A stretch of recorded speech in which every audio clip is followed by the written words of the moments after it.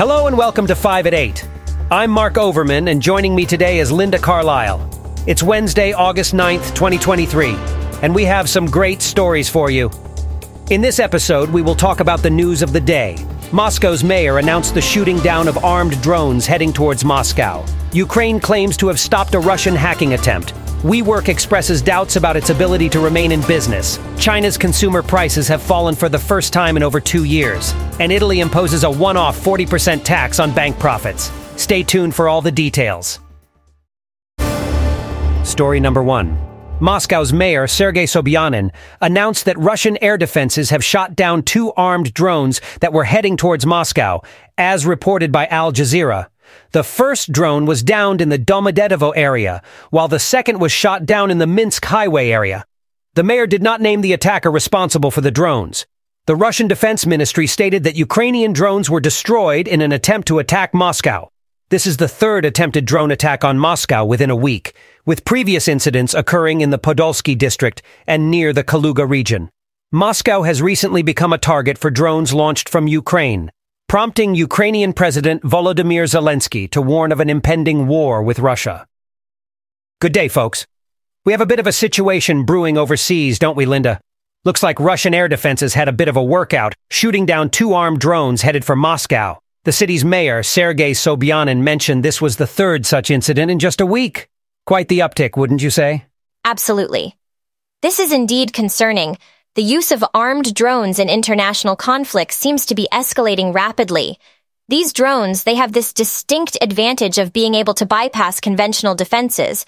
Not to mention they are relatively inexpensive compared to manned aircraft, and their use could potentially be denied, which makes them, I would say, an attractive choice for many parties involved in conflicts. I see what you mean, Linda, and it certainly brings up a fair point. These drones, they're not just changing the way battles are fought, but they're also changing the landscape of international relations. Raises the question, how should countries respond to this? Are our defense strategies keeping up with this technology? That's an important question, Mark. And to be honest, it's not an easy one to answer. The technology is advancing at a rapid pace, and it does pose a unique set of challenges. Traditional air defenses may not be sufficient, and there is a need for more sophisticated countermeasures.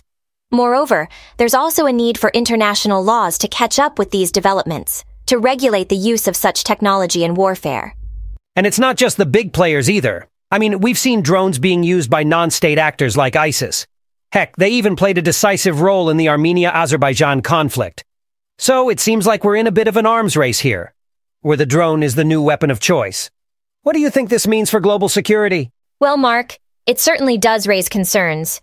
The increasing use of drones in warfare can lead to conflicts escalating rapidly and unpredictably. And as you rightly pointed out, it's not just states that have access to this technology, but non-state actors too. This could potentially lead to a more volatile and dangerous world. It's a complex issue, and one that needs urgent attention from policymakers worldwide. Story number 2. According to The Guardian, Ukraine claims to have stopped a Russian hacking attempt on its combat information system. The Ukrainian Security Service, SBU, said that hackers tried to access sensitive information on the actions and movements of the Ukrainian armed forces. The hackers planned to use Ukrainian military tablets to spread viruses in the battle system. Russia has denied these accusations, but Ukraine has reported an increase in Russian hacking attempts since the start of the Russian invasion in February 2022. It's quite worrying, isn't it, Linda? This whole business of Russian hackers attempting to infiltrate the Ukrainian armed forces' battle systems. With cyber warfare becoming such a major component of modern conflict, you gotta wonder how ready we are for these kinds of attacks. It's a paradigm shift that forces us to rethink our traditional conceptions of warfare. Unlike conventional warfare, cyber warfare doesn't have any physical boundaries. Attackers can be thousands of miles away and still cause significant damage to a nation's infrastructure. That's some scary stuff, Linda. But how do these hackers even get access to such critical systems? I mean, you'd think they'd be under lock and key, right? That's a valid point, Mark. However, it's important to understand that no system is completely foolproof. Hackers often exploit vulnerabilities in software systems.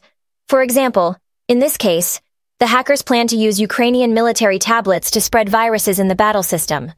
Also, we need to remember that the more interconnected our systems become, the more potential points of entry we create for these cyber attackers. Right. That makes sense, Linda. You know, this kind of reminds me of that 2020 SolarWinds cyber attack. I wonder, how do countries usually respond to these kinds of threats? There's got to be some kind of strategy in place, right? Yes, Mark. There are indeed strategies in place. Typically, nations respond to such threats by enhancing their cyber defense capabilities. This can include measures like regular system audits, vulnerability testing, and developing advanced cybersecurity tools. But it's not just about defense. It's also about building resilience so that systems can recover quickly even if they are compromised. Gotcha, Linda. Now, this might sound a bit offbeat, but how does international law even play into this? I mean, there's no physical territory being invaded here, so how do the usual rules of conflict apply? That's an insightful question, Mark. The application of international law to cyber warfare is indeed a complex issue. Current legal frameworks were not designed with cyber warfare in mind, so there is a degree of ambiguity. However, experts generally agree that principles like sovereignty and non-intervention still apply. For instance, a cyber attack that causes significant harm could be considered a breach of a nation's sovereignty. But there's still much debate and many unresolved issues in this area. Story number 3. Workspace sharing company WeWork, as reported by Al Jazeera, has expressed doubts about its ability to remain in business due to significant losses and a lack of cash. The company's future hinges on its ability to boost liquidity and profitability in the next year. WeWork's shares plummeted by 27% following this announcement. The company has struggled in the tech sector and has not turned a profit since going public in 2021. WeWork has faced further challenges with the departure of top executives and has taken steps to reduce its debt and preserve cash. Despite losses of $349 million in the second quarter, interim CEO David Tolley remains optimistic about the company's transformation and focus on member retention and growth. Will you look at WeWork, Linda?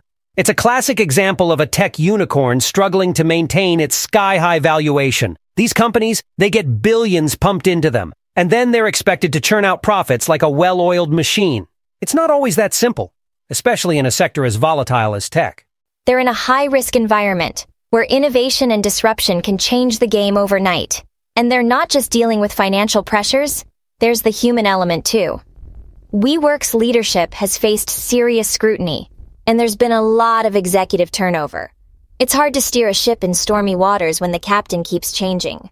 I mean, when Adam Neumann was at the helm, his eccentric style and spending habits definitely ruffled some feathers. But even with new leadership, they're still in hot water. Just goes to show that it's not just about having a charismatic leader. It's about having a sound business model and a clear path to profitability. Right. And perhaps that's where WeWork may have missed the mark. Their business model, while innovative, was flawed in some ways, renting out office space long-term and then leasing it short-term. It works when the economy is booming, but it's vulnerable to market downturns. And we've seen plenty of those lately, with the tech sector layoffs and the pandemic. Oh, for sure. But hey, they're not going down without a fight. Interim CEO David Tolley seems to be taking a disciplined approach to reducing costs and optimizing their real estate portfolio. Let's see if they can turn this ship around. Indeed, it'll be interesting to watch. But it's not just about WeWork, Mark. It's about the broader trend in the tech industry. The dot-com bubble burst in the 2000s, and now we're seeing similar struggles with other tech unicorns like Uber and Lyft. The question is, are these just growing pains, or is the unicorn business model fundamentally unsustainable? Story number 4. China's consumer prices have fallen for the first time in over 2 years, with the consumer price index declining by 0.3% in July, as reported by Al Jazeera. This deflation is a result of slowing spending, which is hampering the country's post-pandemic economic recovery. The drop in prices is seen as a negative sign, as it typically leads to reduced consumer spending, lower production, and potential job losses. China's economy has been facing weakening demand both domestically and internationally, despite a swift rebound from COVID-19. The government has implemented various policy measures to support the economy, but further fiscal stimulus may be needed to address the challenge posed by deflation. I'll tell you, Linda, this deflation in China has got me thinking about how it could impact their economy. Now, China has been one of the fastest growing economies for years, but but this could be a serious hiccup. Deflation, as we know, can lead to reduced consumer spending and decreased production. This, in turn, could lead to layoffs and salary cuts. Not exactly a pretty picture. Definitely, Mark. And it's not just about the immediate economic impacts. A slowdown in China's economy could have far-reaching effects, considering its position as the world's second-largest economy. But what's interesting here is how the Chinese government is responding. They've announced several policy measures to bolster the economy and are expected to roll out more in the coming weeks. Right you are, Linda. It's clear that Beijing isn't taking this lying down. They're looking to provide more support for private enterprises, which I think is a solid move. But as Zhiwei Zhang, the chief economist at Pinpoint Asset Management, pointed out, it's not clear if these policies can quickly turn around the economic momentum. Deflation could put more pressure on the government to consider additional fiscal stimulus. Yes, and this isn't the first time a major economy has experienced deflation. We've seen it in Japan in the 1990s and the Eurozone in the early 2010s. The strategies implemented to combat deflation in these economies varied with differing levels of success.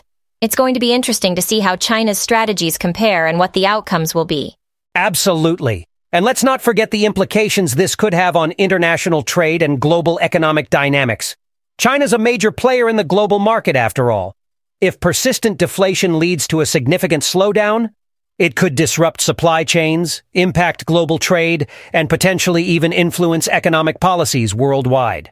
That is certainly a possibility, Mark. And it's not just about the economic aspects. The social implications are significant too. Reduced consumer spending can lower the standard of living for many people. It's a complex issue with many facets, one that requires a comprehensive, multi-pronged approach to address. Story number 5. Italy has announced a surprise move to impose a one-off 40% tax on profits made by banks from higher interest rates, as reported by Al Jazeera. The decision comes after banks have seen record profits due to the soaring cost of loans. The Italian government has criticized lenders for failing to reward deposits. Other countries, including Spain and Hungary, have already implemented windfall taxes on the banking sector, and more countries may follow suit. The news caused European bank shares to plummet, with Italy's two largest lenders, Intesa Sanpaolo and UniCredit, experiencing significant losses.